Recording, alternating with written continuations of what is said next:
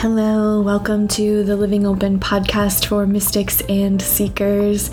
I'm your host, Erin. I'm a Philly-based healing artist, and this is a podcast to support your healing journey.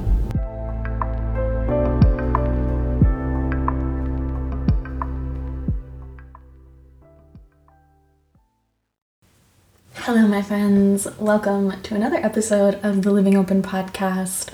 This week's episode is on slow creative magic, and you're still an artist even if you aren't making anything right now, with Mina Hebert. Mina uses she, her pronouns. She's an art therapist who believes in the power of making art with intention, connection, and the spirit of play. Her main method of creative practice is garment sewing, through which she explores expression, color, and her body. She lives on the unceded, traditional, and ancestral territories of the Lekwungen, Songhees, and Esquimalt peoples, also known as Victoria, BC. Content warning for this episode is some body stuff, body image things. And let me tell you what we talked about. We talked about Mina's journey with art and creativity and healing, making art but not feeling like an artist, / feeling like an artist, untangling the idea of only being an artist if you're producing something, not just if you're experiencing, the identity of artist, queerness in art making, giving our own meaning to our art, permission to play and make mistakes and make a mess and use your nice supplies, the nice fabric, the nice pastels that you've been saving, Mina's journey with working with textiles, the transformation her sewing practice has gone through, making garments as a political statement, slow creative magic, and being open to being touched by what's happening around us. I loved re-listening to this episode, and I think I'm sharing and recording a lot of shows right now and writing a lot of things that are about creativity, because that is just what's feeling really present and life-giving and also healing, but not even in a very, I feel like that's not the center of it. The center is actually just like aliveness and joy and experiencing making art and feeling good. So it feels really nice to have these conversations about creativity and to write about creativity. And re-listening to this episode with Mina, I mentioned how I was working on my first quilt, and it's so nice as I was editing to be like, oh my gosh, that was a couple months ago, a month or two ago, and now my quilt is done. My first quilt is done. I'm working on a second quilt and a bunch of other things, like some quilted pot holders for my grandma for Christmas, because she needs some pot holders. She doesn't listen to this, so it's okay.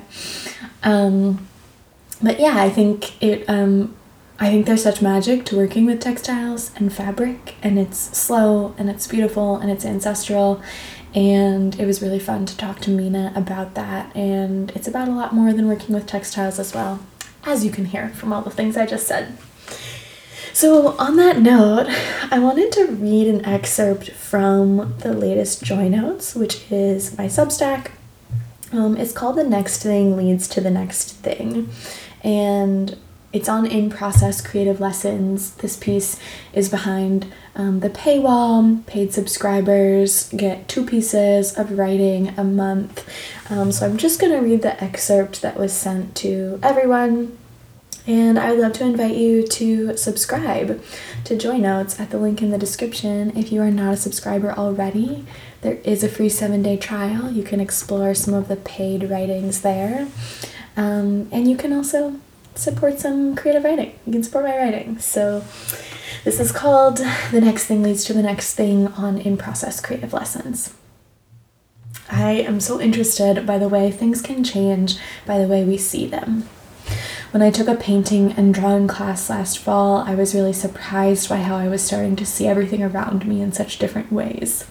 A tree is still beautiful, but also a series of lines, a series of light and shadow across the bark that are giving it life, giving it shape, depth. My fingers all fall were really itching to play with my new drawing pencils and to make something 2D come alive on the page by coloring in the late afternoon sun dancing across the bark, filling in the shadow on the underside of a branch. And now that I'm writing a novel and dipping my toes back into fiction like I haven't since I was a kid, I find myself really reading novels in new ways. I'm noticing why the dialogue in a scene is really hitting me. I'm swooning over the pacing, the well-placed metaphor, the well-done shift from internal world to setting to dialogue, and just really noticing why I love what I love and what really resonates. The chapters are breaking apart into craft without losing their beauty, and I find inspiration and I learn how to write more of how I desire to write in this new seeing. The seeing can be a spark. I'm really grateful for creative play and all the ways I have allowed myself to just enjoy the magic, to make a mess, to not expect anything to be anything but creative expression, a la this episode. And also what feels true is that the next thing leads to the next thing. So I will leave it there. Check out the link in the description if you want to read the rest and get into those in-process creative lessons. And I also wanted to share that I'm hosting one virtual breathwork class group gathering over Zoom this year, and it's Solstice Breathwork for Grief. I hosted this last year and I think it was quite meaningful for people. It was really meaningful for me, so I felt called to offer it again.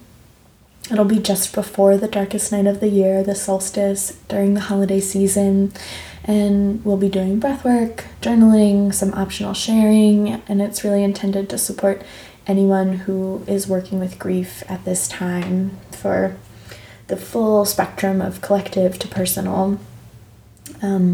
I think as heavy as it can feel to hold grief, we also come more alive in it. We get to touch our hearts, our shared humanness, ourselves, and this breathwork group is not to release the grief necessarily, but to really hold it, to feel it, to tend to it, to know it, and to know ourselves more fully and deeply in that. So if you feel like joining, it's just $15 and you'll get the recording as well. I'm really not sure how often I'll be doing breathwork groups in the future. This is one of very few groups I did. I want to say it's like the only group I've done all year. I'm not sure if that's actually true, but it's been a rare occurrence. So not to say that to create a weird false scarcity, but just to share the process and where I'm at.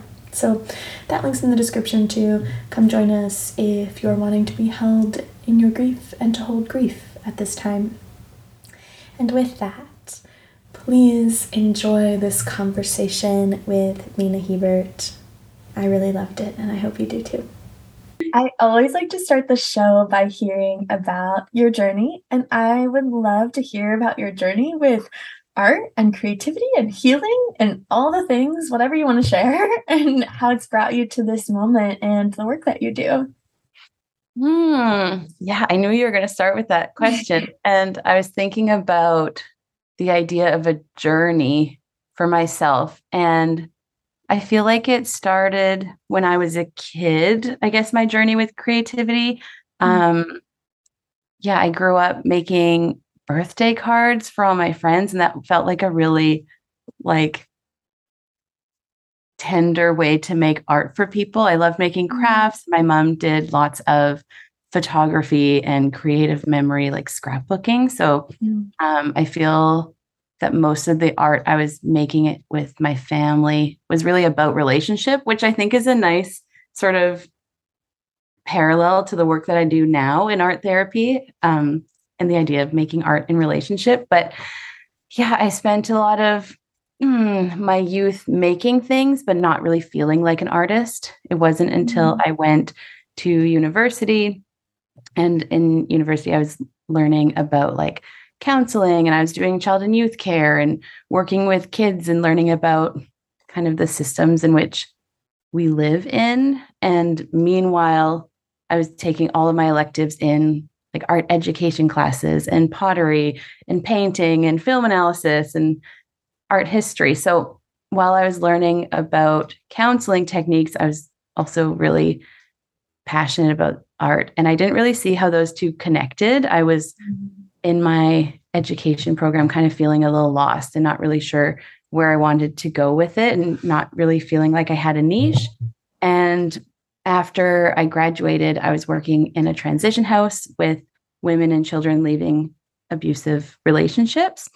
And when I was there, I was making art with the kids every day. And I just noticed how impactful the art seemed to be with these kiddos, like giving them ways to talk about or not talk about what they're feeling or what they experience, or just giving them a chance to have fun and play. It was kind of holding it all. And I was really interested about the way that these kids were using the art.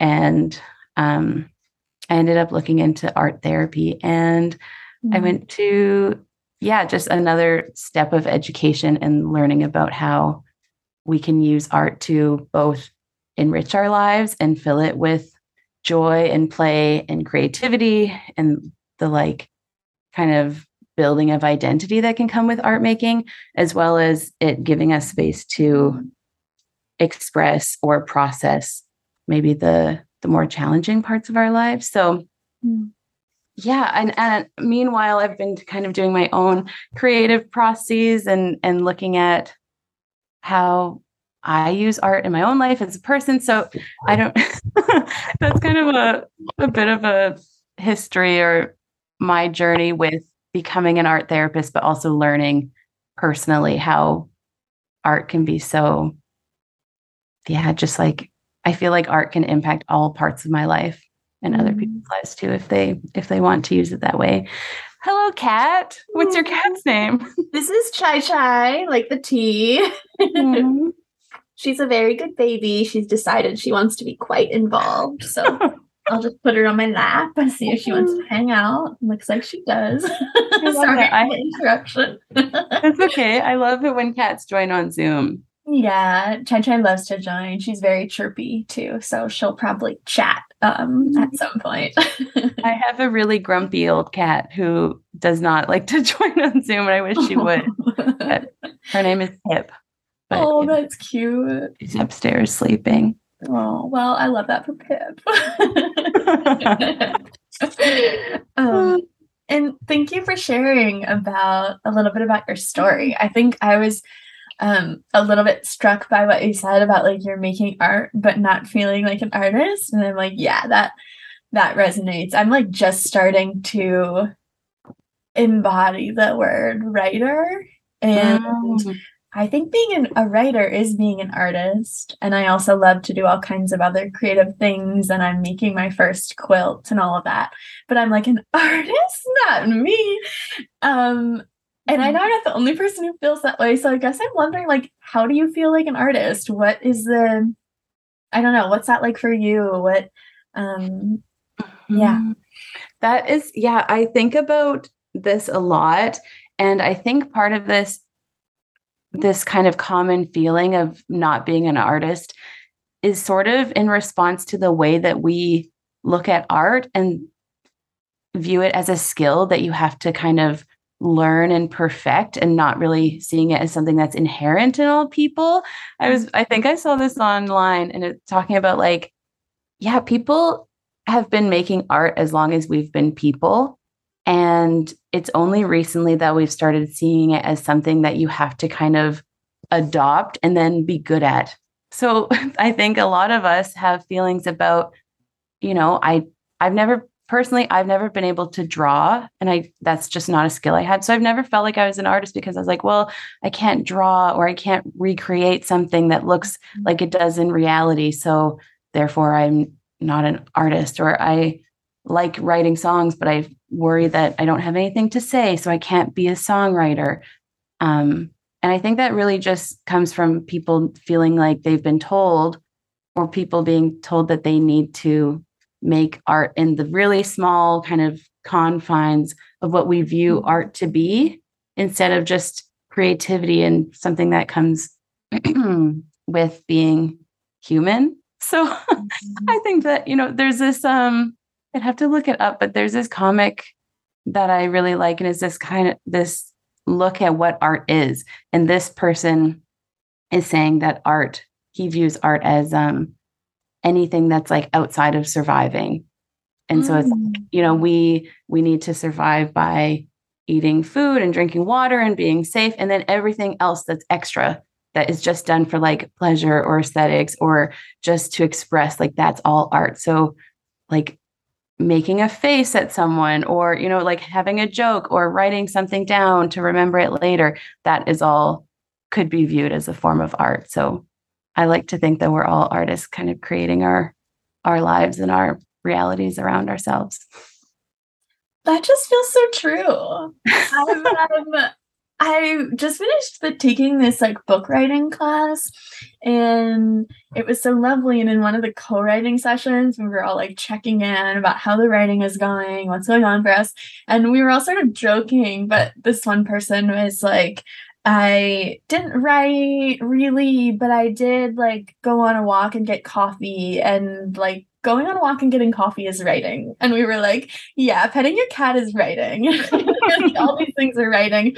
And it's funny, but I'm also like, I do think it's true. Like, it's not literally putting pen on paper, but it's like living the things you're going to write about. It's paying attention. It's presence. Like all those things feed writing. They're art. They're also things that make life feel alive and worth living, which I think is also beautiful and art and artistic and important and worth valuing and putting attention towards. Yeah. And I think when we give ourselves lots of time to practice that creating with intention or being inspired by what is around us, maybe we can get a little more comfortable with the identity of artist. Or I think that the idea of saying like, I am an artist with a capital A can be daunting for people because it's sort of connected to productivity in a way too. Like, I think that, how do we untangle the idea of you can only be an artist if you're producing something, not just if you're experiencing. Yeah. I'm thinking of the theater and how people on the stage are the actors and the people in the audience are the art or the audience.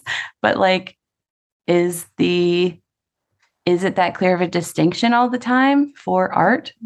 Maybe going and like consuming art in a gallery is an important process for you in your own creative journey and like gives you inspiration and you go on to think about art. And that makes you an artist too, perhaps. Yeah. Well, I think there's something there about like deciding for yourself. Like no one's going to make you an artist or tell you that you're an artist, but literally everyone can do that for themselves. And it's about connecting with that for you. And I heard this quote one time that being a writer is about feeling compelled to write. It's not actually about writing. And I think I really like that as well, because like so many of us feel that, and it's not tied towards productivity. It's tied towards a feeling or a way of connecting with the world or what we're orienting towards, and less about like what we're producing, how often we're sitting down to make art, how we can like compare ourselves in weird ways to other people who are making more art or art more often or like that kind of stuff.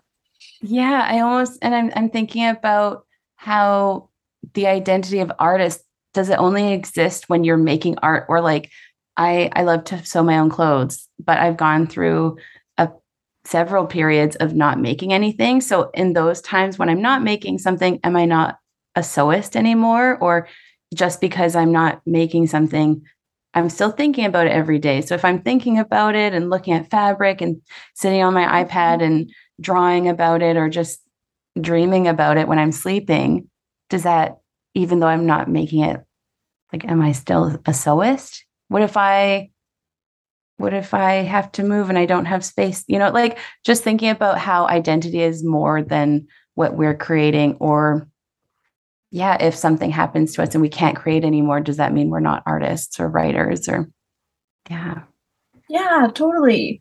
That makes me think about how, people are always talking about how being queer is an identity, and it's not like you can be single and be queer. You can be in a relationship that other people perceive as straight and still be queer. It's not something that you do, it's something that you are. And how that applies here too. Yeah, I love that. I feel like I have been thinking about my own relationship to the idea of being queer, and I'm in a straight passing relationship. And so the idea that I'm still queer, even though, what I'm doing right now isn't in like a queer relationship, but it still counts. Or like, even though I'm not making things, I'm still an artist. Or if I'm not writing, I'm still a writer. I love that. Yeah, I love it too. Well, I guess I'm wondering how queerness is part of your art at all, or is it like, how do you relate that to your art at all? Is that part of your creativity? I feel like my queerness is, I've always had a little bit of a kind of Q questioning sort of thing happening in my brain, and like also a desire to not take up space. So I'm an able-bodied white woman, cis woman, and I have this feeling that I don't want to take up space in the community if I am in a relationship with a man. And so, yeah, I think that it's tied to maybe a feeling that I've always been told I'm also a bit too much. Like I've always been a very talkative person. And I think I've got a lot of feedback in my childhood about being quiet and taking up less space. So I think I have some things around taking up space to begin with, but I think it relates to my art in that my art allows me to take up as much space as I want and be loud and make big or small, loud, like colorful pieces, or dress in a certain way that allows me to express myself, or playing with fabric and shape and drape and feeling really authentic in the way that I can dress and take up space visually as well. So I think my art allows me to feel really authentic. And even if I don't have necessarily words for that authenticity, I know that I can feel it in my body when I'm making art or wearing my art.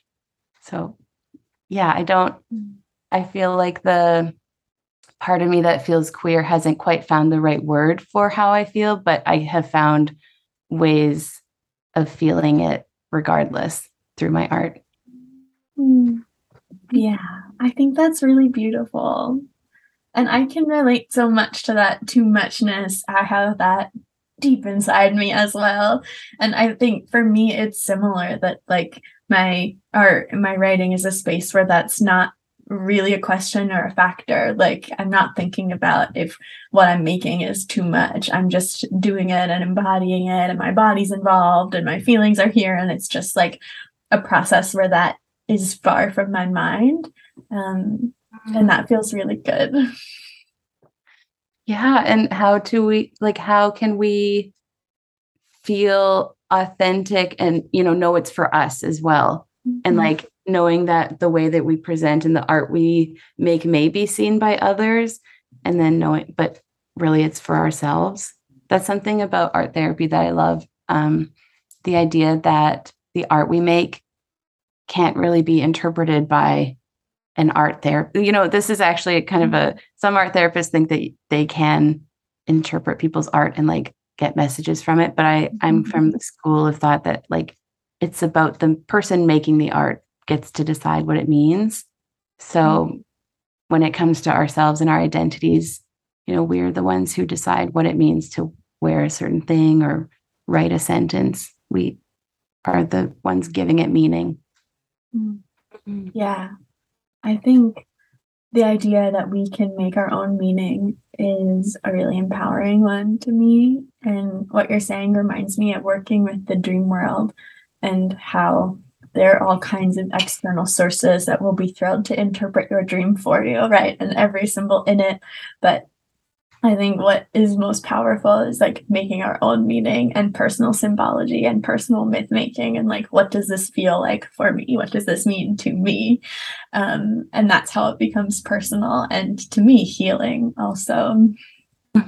Totally. I did some dream work in my school, and that was what we talked about a lot is it doesn't matter what I think a key means, but if a key shows up in your dream, like we're going to explore what you associate with keys or what kind of keys have you had in your life or what, or even, taking into account what keys might mean in the culture you grew up in, like that can be informing, but then there's also personal meaning layered onto that.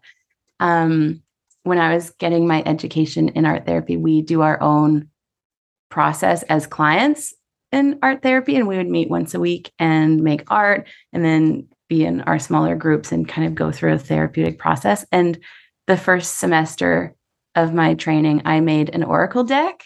And I was really interested in the idea of finding meaning within my own art and making these cards spontaneously without thinking about meaning or what they could be representing, but then processing them afterwards and finding the meaning, almost like a Rorschach sort of test, but within my own art.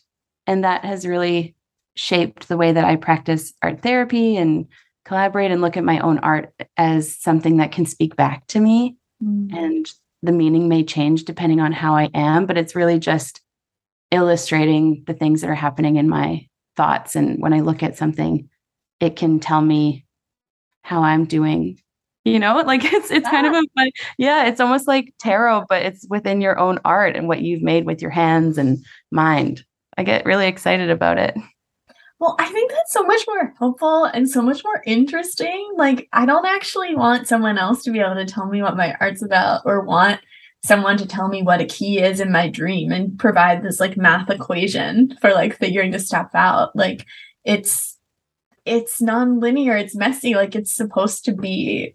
To me anyways, I feel like that's how it's supposed to be, and not have these like perfect clear-cut answers that are like mean the same thing to everybody, or like one thing is true. I'm so much more interested in spaces where multiple things are true, where meaning is changing and fluid and decided personally and intuitively, and that's where I want to play and hang out. But it's hard because sometimes it feels like a lot more work. Sometimes I want to open the dream book and tell them what my dream means instead of having to untangle it myself and do all the self-reflecting. I think sometimes it's tempting to think that it would be easier if someone could just explain it to me. Yeah, that's so real. I think my religious trauma and my background in evangelical Christianity is just like, absolutely not. Like, I will not ask a book to tell me what is true.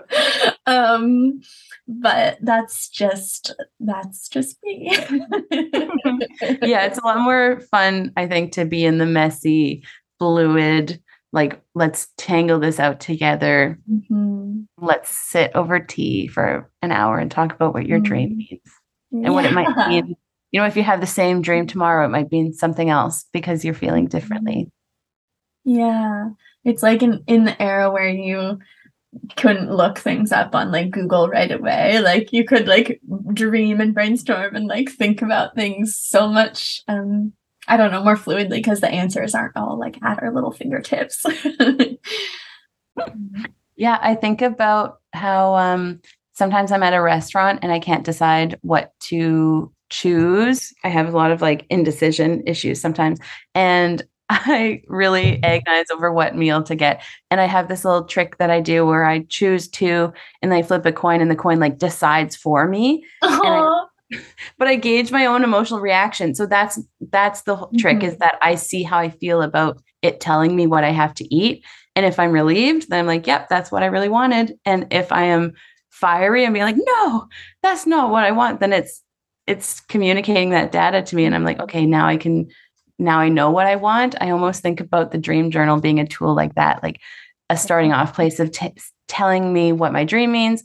And if I agree, and I'm like, yeah, that does feel really true to me, then maybe that's some information. And if it tells me my dream about a key means this, then I can, and if my reaction is, no, it doesn't, that's not what keys mean, then that's the jumping off point there.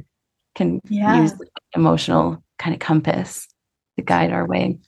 Yeah, I think when you're saying that, it sounds like the key to me, and that is like is trusting your own impulse and not being like, oh, I'm going to override this no because I see this other thing outside of me. So like being able to hold both of those things is like magic. I've done the key trick or the coin flip trick before too, and it really does work. Yeah, and I think some folks have a hard time checking in with themselves and listening and hearing. I think it can be hard to just know how we're feeling or what we want. I think that is something I've seen with people knowing, like, I don't know what I want, but we sometimes need that jumping off point to kind of just give us a direction, especially with art making too. A lot of folks I work with don't know where to start because we have all those preconceived ideas about what art is.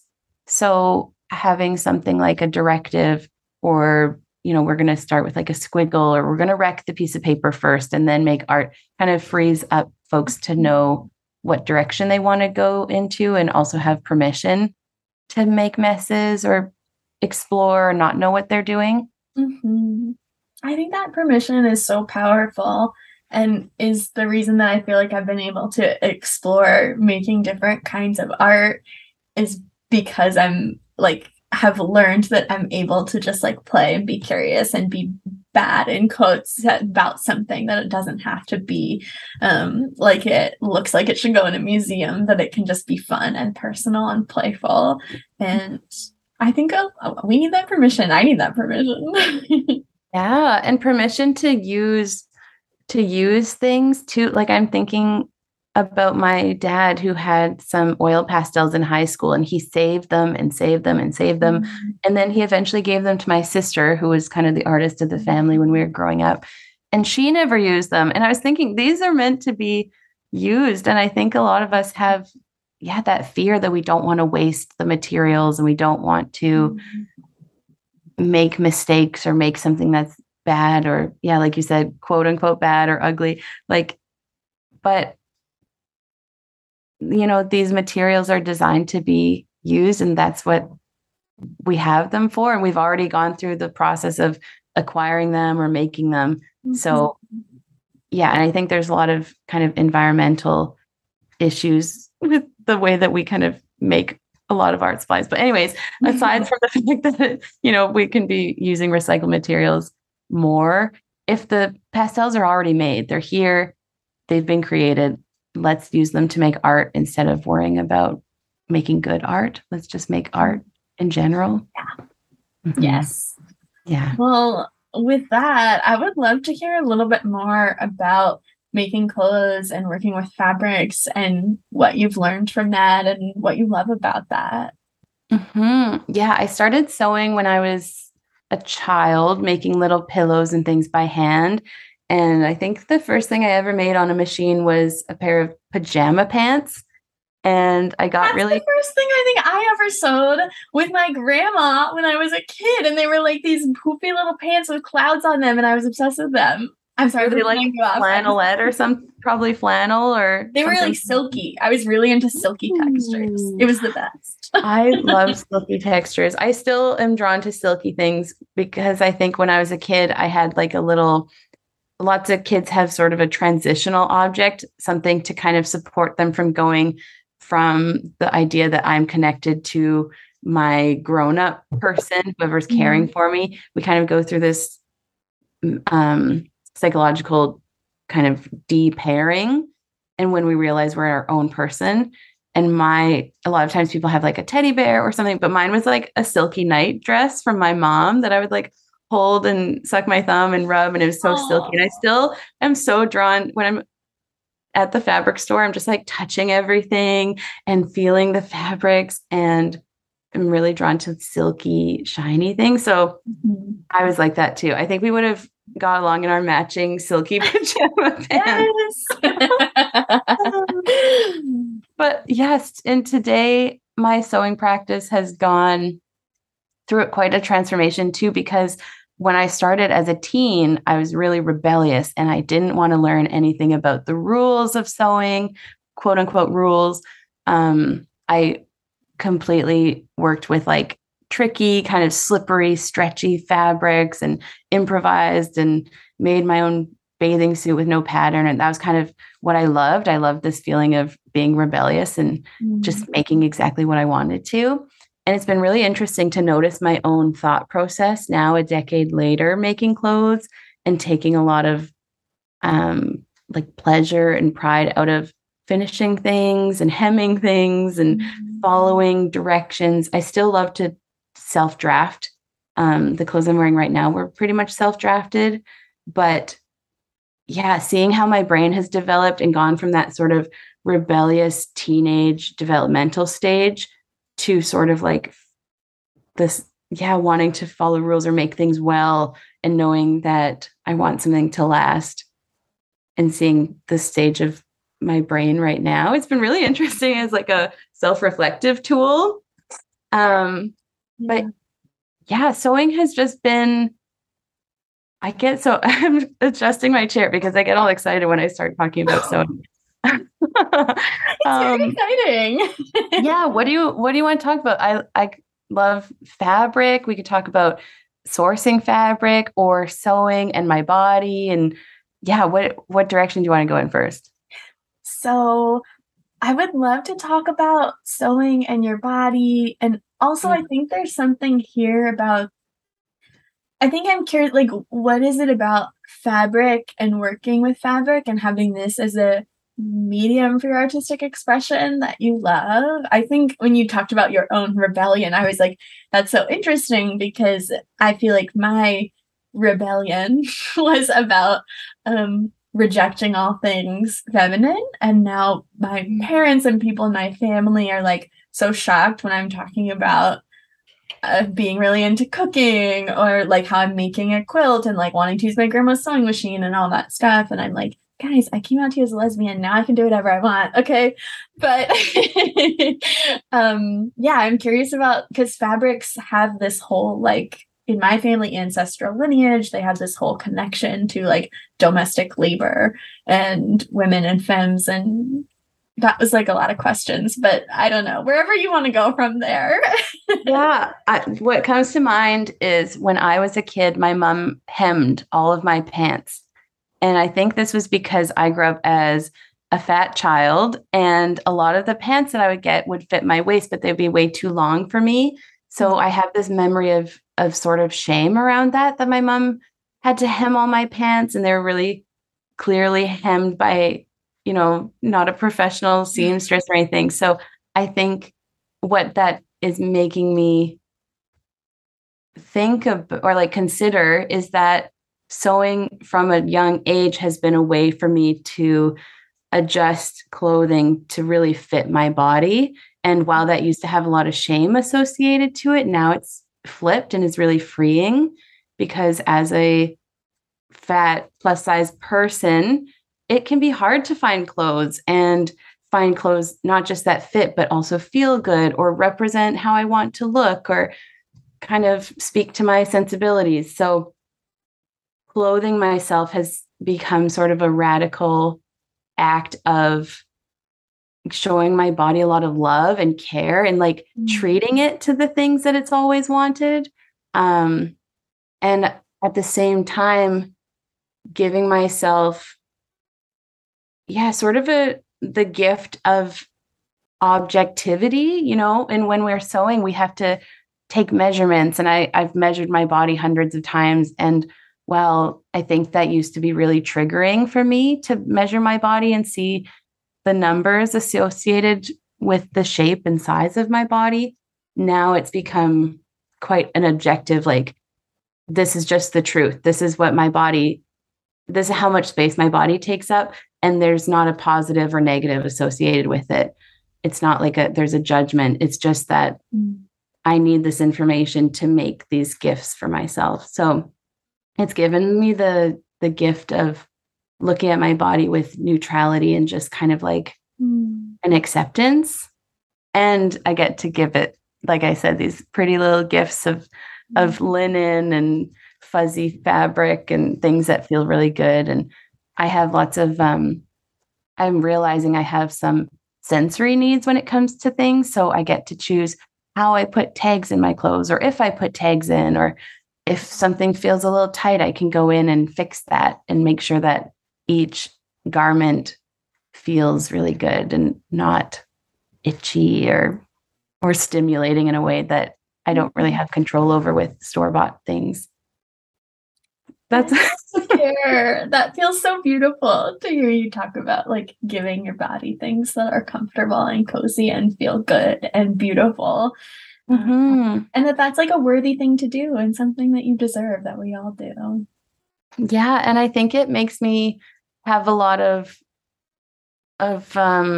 pride in knowing that I have this skill, especially a skill that's, it's weird in our society because I do get a lot of compliments, or if I say I made something, people are like, "Oh, you made that by hand?" And I kind of want to say to people, I'm like, someone made your clothes by hand. Like all garments are made by hand by someone, but we just tend to, when it's a hobby, we tend to kind of like boost it up on a pedestal and kind of make it really special.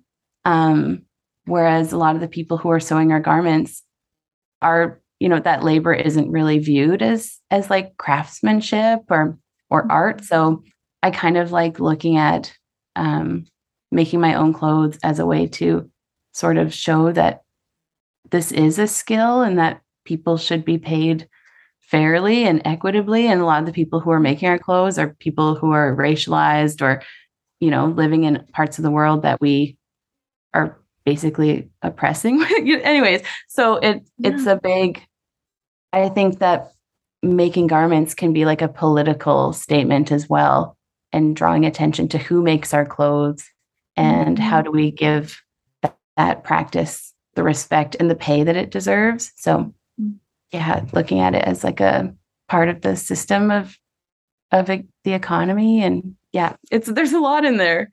Yeah, there's so much in there. That makes me think about my own family history with sewing and how my grandma and her mom, she always says was an amazing sewer and would hand sew when she was 5 years old, and it looked like it was from a machine. But they all sewed out of necessity, right? Like they were poor. They sewed their own underwear. They sewed literally everything that they wore because they couldn't buy clothes. And how it's sort of, I don't know, it's like circled around in some way where like we buy clothes for really cheaply out of necessity because we're all, not all of us, but many of us are exploited under capitalism and don't have money or time to be able to like sew by hand. And it's like gone from being an act of necessity to like something that has to be done like intentionally with care, because we've outsourced that labor to these other countries you're talking about, with where we oppress those people instead. And yeah, I don't know what the point of that is, but it's making me think about that, and how my grandma also worked in a factory sewing here a long time ago and made like 18 cents an hour. And yeah. Yeah. And I think, like you said, it's also associated with femininity and how like acts of care and domesticity have been undervalued in society as well. And I think about the way that I like to engage with the ready to wear kind of fashion industry is acknowledging, like you said, can't afford to buy a lot of the sustainable sort of ethical goods because they're so expensive. And really the clothing should be expensive because it's made with skill, but at the same time, like all the things you just said. And the way I like to engage with it is making my own clothes when I can, acknowledging where the fabric I buy from comes or from where it comes, trying to make garments out of recycled or like thrifted fabric. I love to make things out of bed sheets and kind of fabric where I can. And then also learning to mend and take care of the things that I do buy within the system. And I think, I heard a quote somewhere, someone saying, we could be more materialistic in that maybe we need to care for the material goods we have so much, and we are so obsessed with them that we like keep good care of them and mend when we can, and just really cherish them in a way that's stepping aside the sort of consuming and like wasting it or throwing it away, and instead just be materialistic in the way that we have something and want to keep it forever. So we take care of it. Oh, I love that. Yeah. Sorry, go on. Go ahead. Yeah, I was just going to say it's a different way of looking at what materialistic even means. Mm-hmm. Yeah. And I think there's some kind of balance there that I think I'm finding in myself that's like, it's okay to like things and feel comforted by things and want things that are beautiful and bring pleasure into my life. And then at what point, like, this is enough. Like, I'm complete. I'm okay. It's not like compulsive consumption, but like what's intentional and what like really actually feels good and adds to my life, not takes away from it and makes me like too obsessed with having things and prioritizing those over the feelings they give me and relationships and all that kind of stuff. So yeah. Totally. And as someone who sews and makes their own clothes, I've really noticed how internalized productivity and capitalism seep into my process of making my own clothes, and that I will catch myself being like, I need this right now, and I need more, and I need another one of these, and like just giving myself this really long task list and expecting things right now and that sort of instant gratification. So even looking at my own practice of making clothes, which is so slow, but reminding myself to take it even slower and try to only make things that I actually need that will fit in my wardrobe and not get caught up in trends, especially when I'm sewing, because I sew so slowly sometimes that by the time I make a trendy thing, the trend is already gone, or not getting caught up in what I think I want, but trying to, look at like what is going to fit a need, what will I wear for years, and not make myself my own little capitalistic cycle, not step into. And sometimes I fail and I make things and I don't wear them, but that's part of it. And just balancing like the necessity and the creativity, and there's a lot of things to untangle there. Yeah, I think what you're saying is just making me think of something I always try and return to is like, I don't want to just have the end goal feel good, right? Like just have the quilt or the piece of clothing like feel really good at the end. I want the whole point to me is like the experience of getting there and letting myself enjoy the process and learn something about myself, about the process on the way. Like that's why I'm really doing it. But I totally relate to that. I literally have not even finished my first quilt. It's pinned and ironed on the floor behind me. And I'm already like, oh my God, I'm going to make like 100 quilts. And I'm going to make a quilt for every single person I know. And I'm just like, it's so silly, but whatever, I'm having fun. Yeah.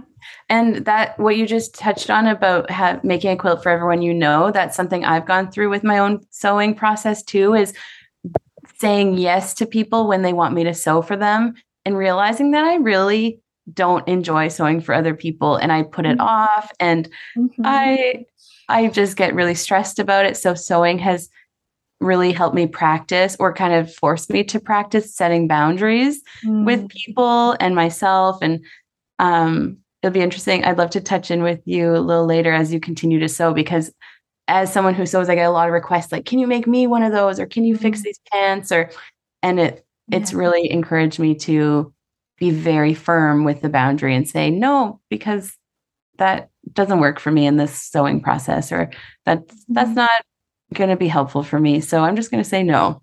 But like sewing has boundaries. Yes. Yeah, sewing has boundaries. It's a real thing. There's a great Instagram page called Can You Sew This For Me? And it's people who sew, and all the outlandish requests they get from people who just assume that since sewing and the process is so enjoyable, they assume that people would love to just like spend hours sewing for free for other people.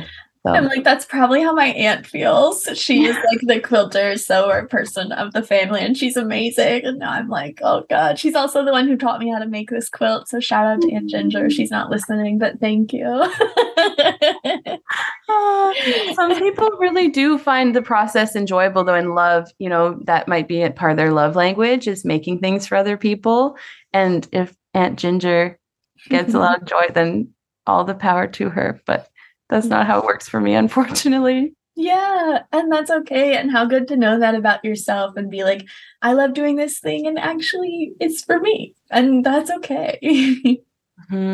Yeah, it feels like a little act of defiance too in what maybe is seen as like that sort of feminine domestic, like when people have those assumptions about like what is like a pink job or a blue, when people start making these binaries and being like, oh, well, you are a woman who loves to sew, so you must love doing it for others. And that must be your way of nurturing and caring. And I'm like, no, it's not. It's good for me. I'm selfish. And I'm like, that works for me.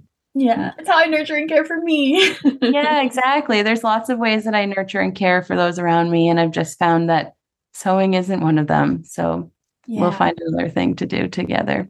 But well, thank you for that permission, because who knows where I'll end up on my scale of joy or not about sewing for other people. But I know it's feeling good, and it feels so slow and fall and winter. I'm really into embroidery, and I just love in the cozy season to do embroidery. And yeah, quilting and sewing is feeling like that too. As the temperature cools down, I start like looking over at my big bag of yarns and wools. I'm like, oh, it's the time. I'm a crocheter, so I'm looking at, I'm thinking about my project. Yeah. Well, I'm excited for you, the beginning of the cold time. And I would love to ask you the last question I always ask on this show. Are you feel ready? Yeah. Cool. What does living open mean to you? What comes up when you hear that? How does that feel? Living open, I imagine a sort of like heart expanding and opening. And one of my favorite feelings that I've been putting words to lately is the sparkle heart. And there's an emoji that has sparkly heart. And I love the idea of just, I think that I feel my heart sparkle when it's being touched by the things around me. So witnessing people be vulnerable or share something, or watching a really great movie, or having a big belly laugh with a friend, I get that feeling of like being more alive in that moment, kind of like my body's filled with bubbly water or something. And I think that sparkly heart is what I think of when I think of living open, like being open to being touched by what's happening around us on a heart level. So. I can picture the emoji exactly, and I love it. Can you tell people where they can find you, connect with you, all of the good things? Yep. I'm on Instagram, and my handle is What the Moon Made. So you can find me there if you want to see my sewing and my art. I've been really into this picture of glass gem corn, and I've been like making corn color palettes based on all the ears of corn that was in the picture. So if you're interested in like corny color palettes, that's me. I also have a website, which is moonmadestudios.com. And there I have information about upcoming groups and things that are happening. So yeah, but I'm on Instagram, What the Moon Made. So give me a shout out. Not a shout out. What am I saying? Follow, and we can talk about all things creative and sewing. Incredible.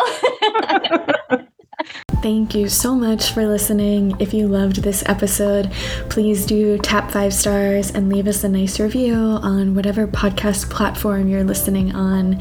I appreciate it so much, and it's a really lovely way to be in exchange with the show, with an indie podcast. You can check out all the links mentioned in this episode in the description, and I'll be back on Monday with another episode.